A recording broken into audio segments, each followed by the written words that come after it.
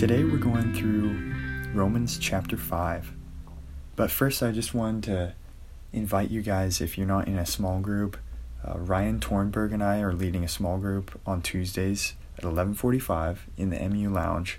And so just bring your lunch and we'll read scripture and have a great time. So come on by. So Romans chapter 5, Paul just lines out the gospel immediately in verse 1. He says, "Therefore, since we have been justified by faith, we have peace with God through our Lord Jesus Christ." That's a mind-blowing verse for me, just because all we have to do is have faith in God to be reconciled to God.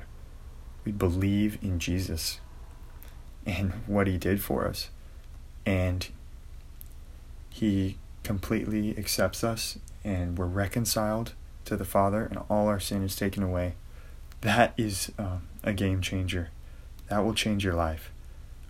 Verse 2, he says, "Through him we have also obtained access by faith into this grace in which we stand, and we rejoice in the hope of the glory of God."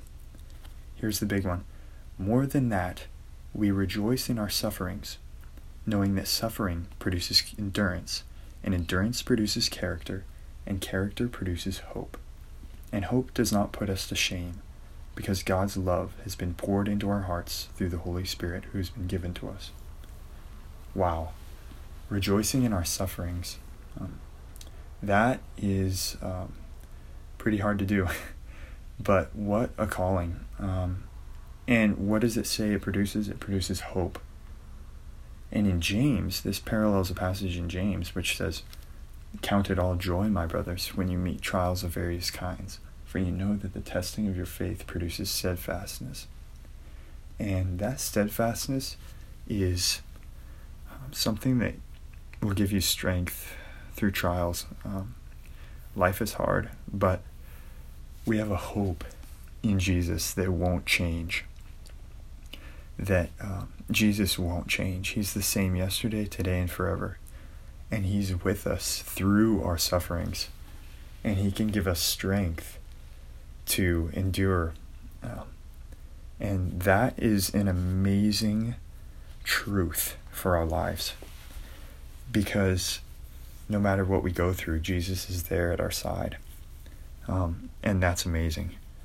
And Paul in Romans talks about how the whole Bible was pointing to Jesus, from Adam to Abraham to Moses, and the law. The law showed our need for Jesus. And now he's here, and we have the Holy Spirit now. And in verse 18 he says, "Therefore, as one trespass led to condemnation for all men, so one act of righteousness leads to justification and life for all men." Because of what Jesus did. Wow. So I'd just like to challenge you guys to share the hope that we have in Jesus with other people. And that is an amazing gift. So I encourage you guys to read through chapter 5 of Romans and dig into it. So much truth there. So I'll just pray for you guys and pray for our week. Thanks for listening. Dear Father, I just thank you so much for your word and for the truth that it is, that it's a foundation for our lives. Thank you for what you did for us, how you took away all our sin, and we can have a relationship with you if we believe in your Son. Thank you so much for that. Thank you for Real Life and every small group. I just pray that you'd bless them, help them to reach out to campus, and that we would be able to share this hope with people. And just bless the rest of our week and the rest of our term. In Jesus' name.